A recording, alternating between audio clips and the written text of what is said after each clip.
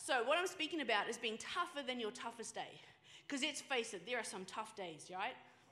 So let's turn with me to Galatians chapter 6, verse 9. Galatians is my all-time favorite book in the Bible because it's all about freedom. And I just love that. So Galatians 6:9 says, "And let us not grow weary while doing good, for in due season we shall reap if we do not lose heart."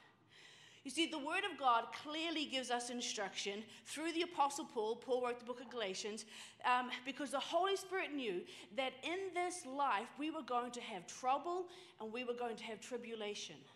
If you came to Jesus because somebody preached a message to you that coming to Jesus and your whole entire life is going to run perfectly, you're never going to have any problems, they lied to you. I am deeply sorry that that happened because God very clearly says there is going to be trouble and there is going to be tribulation.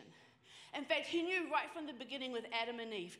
When Adam and Eve sinned and God comes, he said, "Adam, what have you done?" And Adam says it was the woman's fault, and the woman blamed the serpent. And then God stood there and he says to them, "I'm going to tell you the consequences of what you've done." This was not judgment. People go, "Oh, God judged them." No. He just laid out the consequences. Because you did this, this is the reaction of what's going to happen. And he turns to Eve and he says to her, "You are going to raise your children in hardship and sorrow because they now have a sin nature, whereas before they didn't have a sin nature." See, I've heard a lot of teaching where they say that pain in childbirth was the consequence. How many mothers here know that raising your children, the pain of childbirth is not the only pain you go through, right? Raising your children is painful because they do things we don't want them to do, and that's because of their sin nature. And then God turns to Adam and he says, "Adam, you are now going to have to toil the land and sweat, and it's going to be hard work. There's going to be weeds, and there's going to be thorns, there's going to be thistles, and this is the consequence of what you guys have done." So God knew that man was going to be loosed into a kingdom, into a world that is now governed by darkness, has now ruled by darkness. And he knew that because of that, we were going to have trouble, that we were going to have worry, that there were going to be anxious moments in our life, that we were going to experience anxiety, and that there was going to be pressure. And that's why he said in Galatians 6:9, "And let us not grow weary while doing good, for in due season we shall reap if we do not lose heart." You have to understand that there is an enemy in this world. His name is Satan, and he is after your heart. And if he can get your heart to weaken, if he can get your heart to be discouraged, if he can get your heart to be fearful, if he can make you faint, then he knows that the seed of faith that we carry in our heart, he can snatch away. You see, without faith, nothing is accomplished in the kingdom of God. It's by faith that we receive from the invisible realm and we bring it into this visible realm. The just shall live by faith. There is no other way to live. But God didn't tell me to live by my worry. He didn't tell me to live by my fear. He didn't tell me to live by my natural instinct or my natural wit. In fact, what he says is, he says, don't boast. Don't boast in your natural intellect. Don't boast in your wit. If you are going to boast, you need to boast in this. Boast to people that you know me. That is our boast. That is what we should be boasting on. We know God, the God who executes loving kindness on the earth every day. He executes justice and he executes mercy. You see, the enemy is after your heart. He is after your faith, because without it, we are lost. If you have no faith, you've already lost the battle. If there's no faith in your life, you cannot move forward, and you're just stuck in that one place. You see, we're going to look at being tougher than your toughest days. We're going to talk about how do you stand when the bad news comes at you, when the pressure comes at you, and you're worried and you're full of anxiety. We're going to talk about how do you not move? How do you stay firm on the word of God? How do you stand still and you're still saying amen to those promises? That's what we're going to talk about, because I honestly think we need it, and this world is not going to get any better. So turn with me to Matthew chapter 6, verse 25 to 34. "Therefore I say to you, do not worry about your life, or what you will eat or what you will drink, nor about your body what you'll put on. Is life not more than food, and the body more than clothing? Look at the birds of the air, for they neither sow nor reap, nor gather into barns, and yet your heavenly Father feeds them. Are you not of more value than they? Which of you by worrying can add 1 cubit to your stature? So why then do you worry about clothing? Consider the lilies of the field, how they grow. They neither toil nor spin. And yet I say to you that even Solomon in all his glory was not arrayed like one of these. Now if God so clothes the grass of the field, which today is and tomorrow is thrown into the oven, will he not much more clothe you, O you of little faith? Therefore do not worry, saying, what shall we eat, or what shall we drink, or what shall we wear? For after all these things the Gentiles seek. For your heavenly Father knows that you need all these things. But seek first the kingdom of God and his righteousness, and all these things shall be added to you.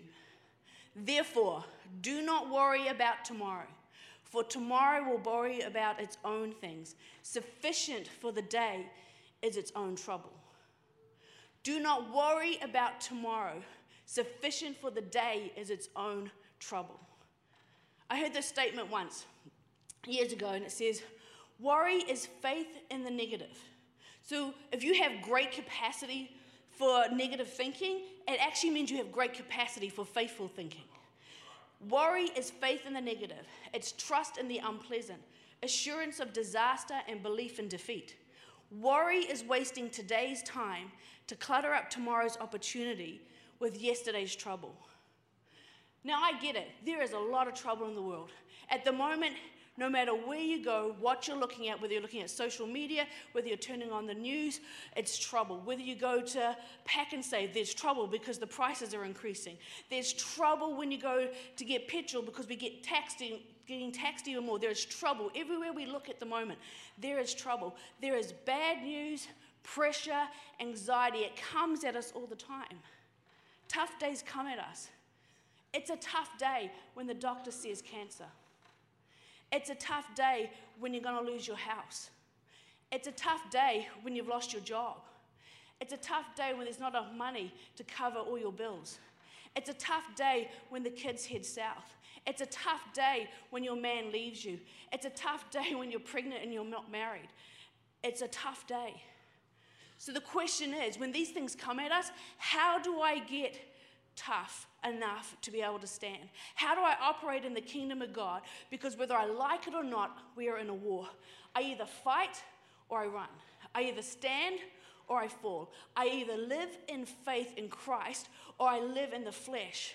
I have a choice and you have a choice. It comes down to what you want to do. You can choose to be who you are supposed to be. I can choose to be who I'm supposed to be. I'm supposed to be a child of God. I'm supposed to be a warrior. I'm supposed to be a woman of God because everything that I have belongs to Jesus. I am a child of the Most High. Now I can operate under the kingdom of God in the way that He dictates, or, you know what, I can operate in the natural and in the flesh. And if that's the case, then we're all just sitting here in a social club called church, and it's a waste of our time. You have to be who God has called you to be. There are 3 things that you can do that are going to make you tougher than your toughest day. And the first one is have faith for one day. Have faith for one day. Not for a week. Don't focus on having to have faith for a month. Don't think about having faith for the next 3 years. You have faith for one day. See, God doesn't tell me to live in tomorrow. God doesn't tell me to dread what happened yesterday. God tells me that now faith is. Today is the day of salvation. This is the day that the Lord has made, and I will rejoice and be glad in it. I focus on today. I don't worry about tomorrow. I stay in today. So how do we do that? How do we have faith for one day? There's a really awesome story, and I've probably shared this 100 times because I love Caleb. Caleb is one of my favorite characters, and it's found in Joshua 14, verse 7 to 12. And he says this. This is Caleb speaking. I was 40 years old when Moses, the servant of the Lord, sent me from Kadesh Barnea to spy out the land. And I brought back word to him as it was in my heart. Nevertheless, my brethren who went up with me made the heart of the people melt, but I wholly followed the Lord my God. So Moses swore on that day, saying, surely the land where your foot has trodden shall be your inheritance and your children's forever, because you have wholly followed the Lord my God. And now, behold, the Lord has kept me alive, as he has said, these 45 years, ever since the Lord spoke this word to Moses while Israel wandered in the wilderness. And now, here I am this day. 85 years old, and as yet I am as strong this day as on the day when Moses sent me. Just as my strength was then, so now is my strength for war, both for going out and for coming in. Now therefore give me this mountain of which the Lord spoke in that day, for you have heard in that day how the Anakim were there, and that their cities were great and fortified. It may be that the Lord will be with me, and I'll be able to drive them out, as the Lord says. So I just want to give you some context about Caleb. So Caleb was part of the 12. So what happens is Israel gets released from Egypt. They come through, they reach the promised land. It only took them 12 or 13 days to reach the promised land. They reached the promised land, and Moses said, right, 12 spies, so he picks one from each tribe. Caleb was one of those, so was Joshua. And he says, you need to go in and spy out the land and tell us what you see. So he goes in, and he goes in there, and in the chapter 13 of the book of Numbers is the story. And so they go in, spy out the land, they come back. 10 spies come back with an evil report, and 2 spies came back with a good report. Joshua and Caleb come back with the good report. 10 of them completely missed it. They flunked out. They died in the wilderness along with the rest of Israel. Because what happened is they had this moment, and they're standing at this. You got to understand, I keep thinking these people just didn't get it. They literally watched God do all those miraculous plagues through Egypt. They then come where he parts the Red Sea. Not only that, but he actually made it that when they left, they were slaves. When they were released and they were no longer slaves, they were given the wealth of Egypt to take with them. So they were no longer slaves. They had wealth beyond imagining. And this is 3 million people, and they all had it. So they come along, they hit the Red Sea. God parts the Red Sea. Then, of course, the Egyptians come along, and God completely wipes them out. And then they reach the promised land. This promised land they've been talking about since the days of Abraham. This is the promise. They all knew what this was. They'd spent the last 450 years in slavery talking about making it to the promised land. So much so that Joseph, who was the right hand to Pharaoh at one stage, 450 years previously, said to them, when you leave and go to the promised land, take me with you. They get there, they're at the promised land, they've seen God do the miraculous, and they turn around and they go, whoa, we can't do this, we're too scared. And you have Caleb, who is standing there, and he's saying to them, we can do this. Yes, there are giants in that land. Yes, it's a little bit scary, but we have God on our side. God who's just done all this miraculous stuff that you've just seen him do. We can do it. We can take the land. But you know what happened? 10 other guys stood up and they said, we're too scared. We can't do this. They have giants. And they turned 3 million people, living that whole entire nation, into fear and disbelief. See, they did not believe that the God inside of them was bigger than the giant that they were facing. So how do we have faith for one day? We have to be like Caleb. You have to remember that no matter what it is that you're facing, that the God inside of you is much bigger than the giant that you're facing. He is much bigger than the giant you're facing. Now I get that the giant is standing outside and he's screaming in your face and he's shoving his bad news in your face, and it can be a little bit scary. But God's big, you're small, he's on the inside of you, which makes you big.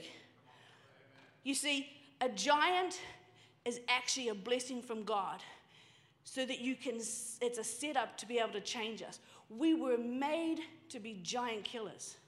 You are made to be a giant killer. Honestly, you are made to be a giant killer. That is our role. We are to kill giants and we are to take ground.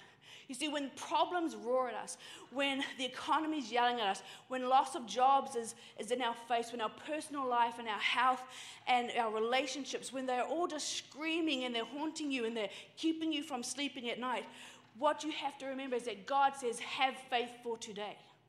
Have faith for this day, not for tomorrow. He will give us grace for this day. And I get it. Sometimes it's really hard. When you lose your home, when you lose your job, and there's shame and brokenness. And you know what? You did your best, and that's okay, because God will restore. He loves you. He's going to restore it. If you lose it because of what the enemy is doing, we just sang about it. He was going to take what the enemy's done for evil, and he's going to turn it to good. But he won't be able to do that if you're just cowering in fear all the time. And you know what? Sometimes it's our own fault. Sometimes we make mistakes. I get that, but you know what? You're just growing. Everyone makes mistakes. I make mistakes. God expects us to make mistakes. That's why he's there to clean up after us. He loves you, and he's bigger than your mistakes, and he's bigger than the giant on the outside. Caleb didn't listen to the majority of those 3 million people. He didn't listen to those loudest voices. He didn't listen to the news. He didn't listen to those reports. You see, God will supply all your needs according to his riches and glory, not according to what the world is saying. He's not concerned if the world's in prosperity, and he's not concerned if the world is in recession. And you know what? I'm not concerned if the world's in recession because I am under his kingdom. I actually live in his kingdom. I follow the rules according to the kingdom of God, not according to the kingdom of man. So while the economy is saying this is bad, while the world is saying that we're in massive recession, I don't abide by that because that may be the fact, but the truth is that I stand under the kingdom of God. Because you know what? There are facts and then there's God's truth. And God's truth will trump man's facts every day of the week. See, the majority wants to rule our life. Satan wants to steal your faith. And we have to guard our heart. We have to have faith for today. You see, God is bigger than any problem that you're facing. And Caleb, in that passage of scripture, he is actually rehearsing the word of God that Moses spoke to him 45 years ago. See, what happened is those other 10 spies and the 3 million people, they had to die off. They went on a 40-year journey hiking through the desert because God's like, they can't go into the promised land.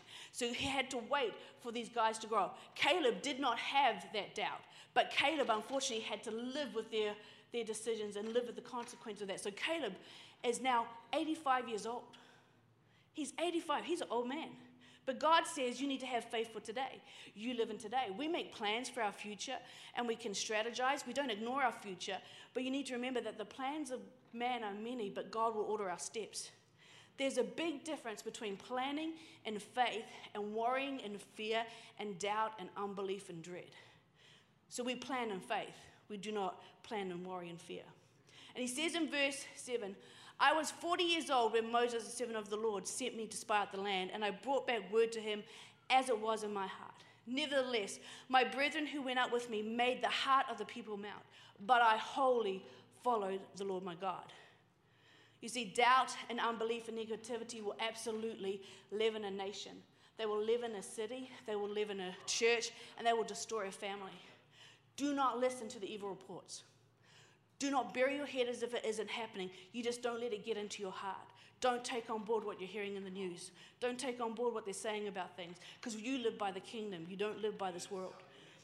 In verse 9, so Moses swore on that day, saying, surely the land where your foot has trodden shall be your inheritance and your children's forever, because you have wholly followed the Lord my God.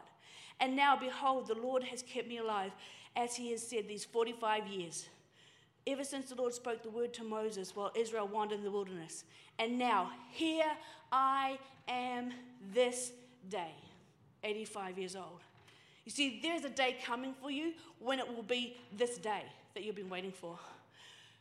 You will have this day in your life if you don't worry, if you don't grow weary, if you don't stop believing God. Do not let the enemy steal your dreams, because if you do, you will never reach this day. Verse 11, as yet I am strong this day, as on the day that Moses sent me.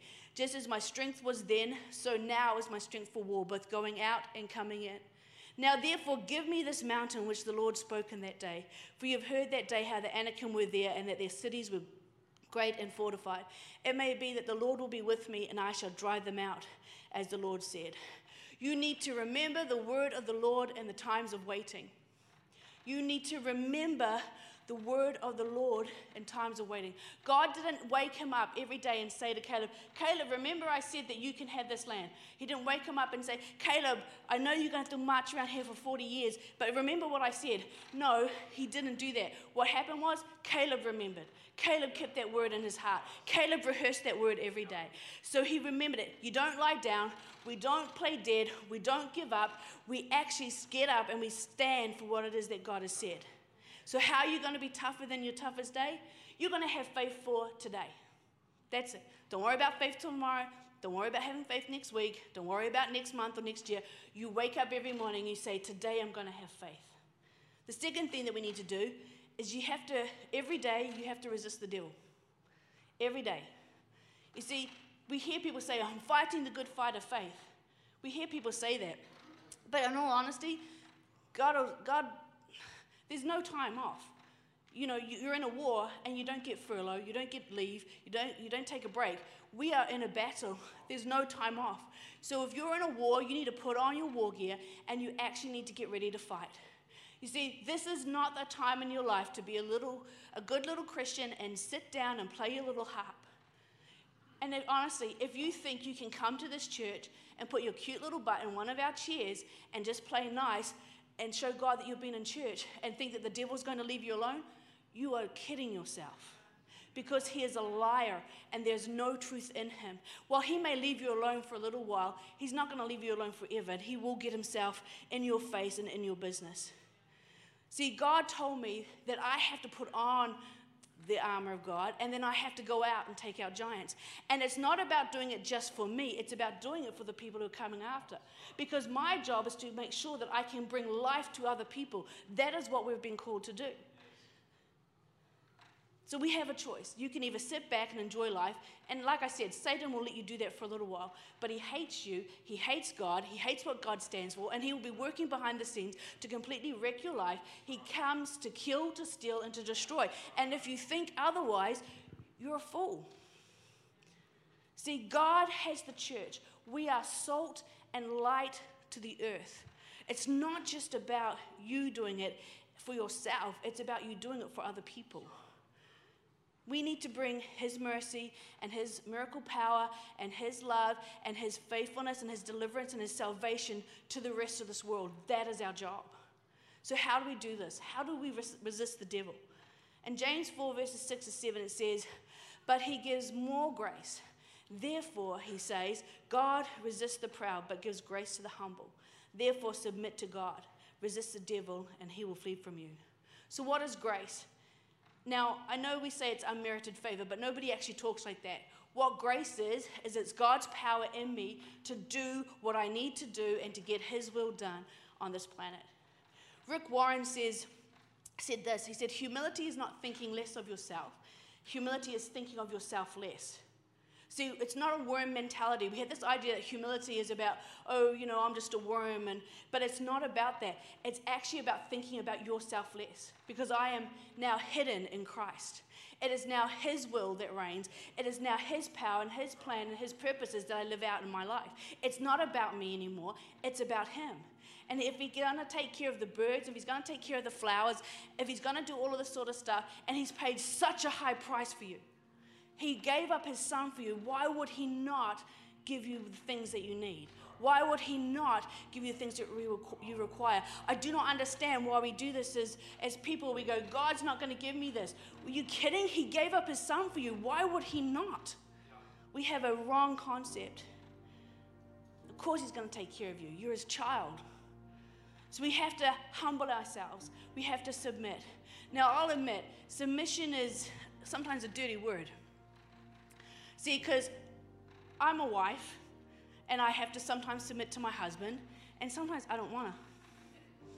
No, I don't want to. Honestly, there have been times when we can battle it out, and that's how it happens. But submit comes from two root words. Sub, meaning to come under, and mit, missio, meaning mission. So to submit is to come under the mission of another. And in all honesty, submission actually doesn't really start until you don't understand or you don't agree with what's going on. But God says you need to submit. And sometimes I don't understand. I don't understand the problems that we're facing. I don't understand why I'm in the mess that I'm in. And when I don't understand those things, I just have to submit and follow what he says. And when I submit, when I decide to go under the authority of God and not under the authority of my own flesh, when I decide to come under the authority of God, therefore you get authority, and then that is when the devil flees from you. Sometimes, though, we have stuff in our life, right? Sometimes we have opened the door and we've allowed the devil to come in. We might have done something that we know we shouldn't have been doing. We might be looking at something we shouldn't be looking at. We might be dabbling in things that we shouldn't be doing. And the devil will come in. And I get that sometimes it's hard. And I was thinking about this, and I have the students that I work with, most of them have got criminal records. Not all, but most. And if I attend FGCs or family group conferences, or if I have to go to court with them and things like that, you see their file, and you read their file, and it will say, repeat offender violence, repeat offender theft, repeat offender tagging, repeat offender. But you know what? I'm a repeat offender. Do you know how many times God said to me, deal with this attitude, and I don't? I have to come back to God and I have to apologize again. God, I'm sorry I screwed up and I did it again. I'm really sorry about that. And you need to do that. You know what God's touched on you. You know when God's saying, I want you to fix this. You need to fix this so that when the devil comes at you, he can't get a foot in. And you know what? Sometimes you might have to go to him 518 times. Just keep going. He will keep forgiving. He will keep working on that. So how do we resist the devil? I trust God. I humble myself. I submit. I come under authority. I put on the weapons of his warfare. I take up the shield of faith. I grab the helmet of salvation. I have my feet shod in the gospel of peace. I put on the belt of truth. I wear a breastplate of righteousness, and I pick up my sword of the Spirit. And I fight. I come under authority. I start to take out those giants. So how am I going to have faith be tougher than my toughest day? I'm going to have faith for today. Every day I'm going to resist the devil. And the last one is I want to stir myself up. Stir yourself up. It's your responsibility. It's not my responsibility. It's not your husband's or your wife's responsibility. It is your responsibility to stir yourself up. See, there's actually only one person who gets me totally, who fully understands me, and that's Jesus. As much as my husband loves me, and as much as we're best friends, it's only Jesus that fully knows me. See, there's different ways to do it, but you know how I do it? How I stir myself up, and that is to get my hope back. You see, without hope, you don't have anything for your faith to go to work on. One of the reasons I got my tattoo is because it reminds me of who God is, so I know who I am. I have scriptures written around my wrist. I have the cross with Jesus' name. I have a heart that says unfailing, and I have an anchor that says unshakable, because his word is unshakable. Because this is a physical reminder when I am struggling, when I am weary, when I am tired of fighting and I don't want to do this anymore. I can see it. I can see the word of God, and I can actually stir myself up into his promises. You see, the enemy is out to steal your faith and to steal your dream and to make your heart weary.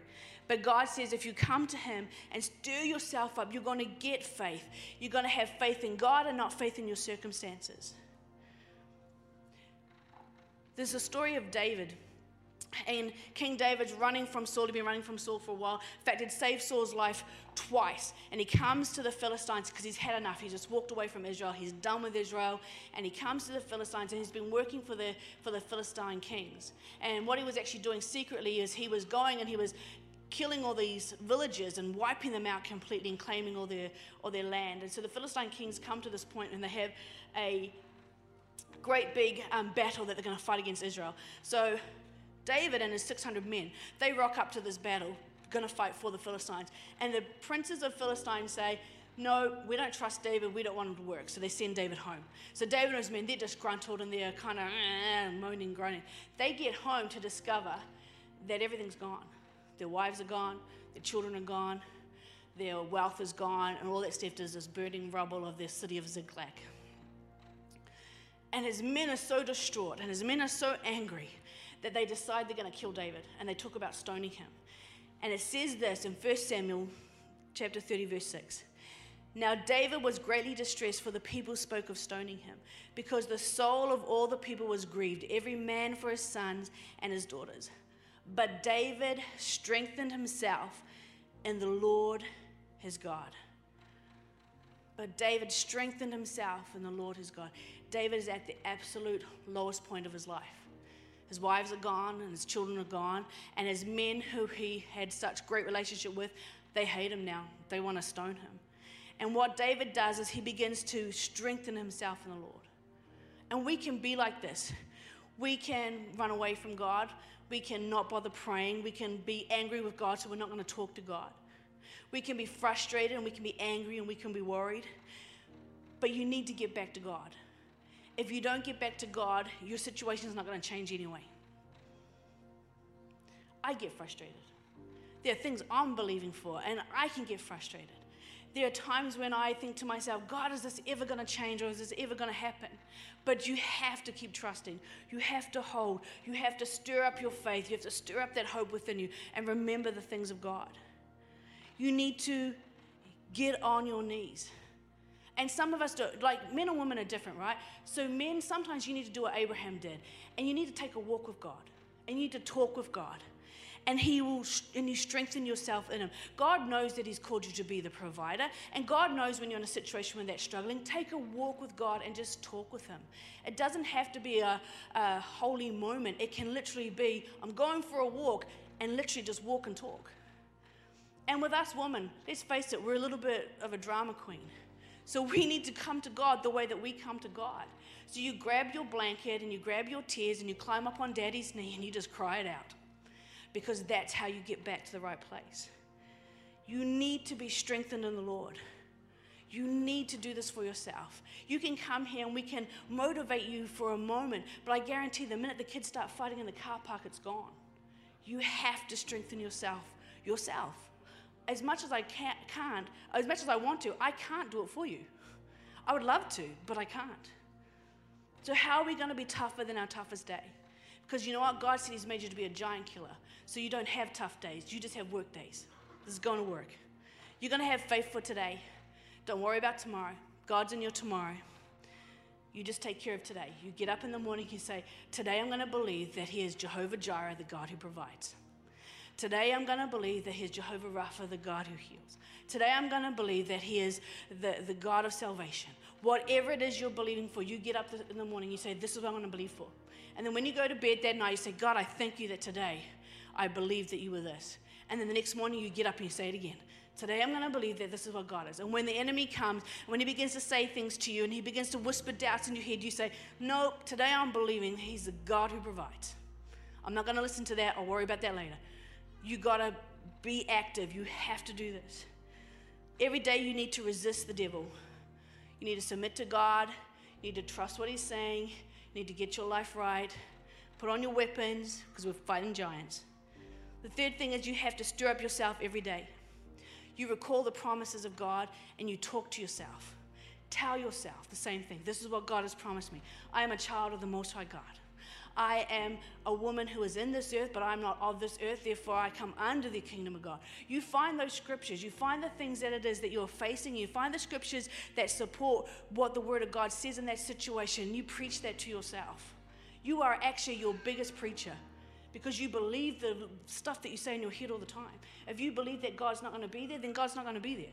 If you believe that God's going to be there, then God will be there. You preach to yourself all the time and you don't even know it.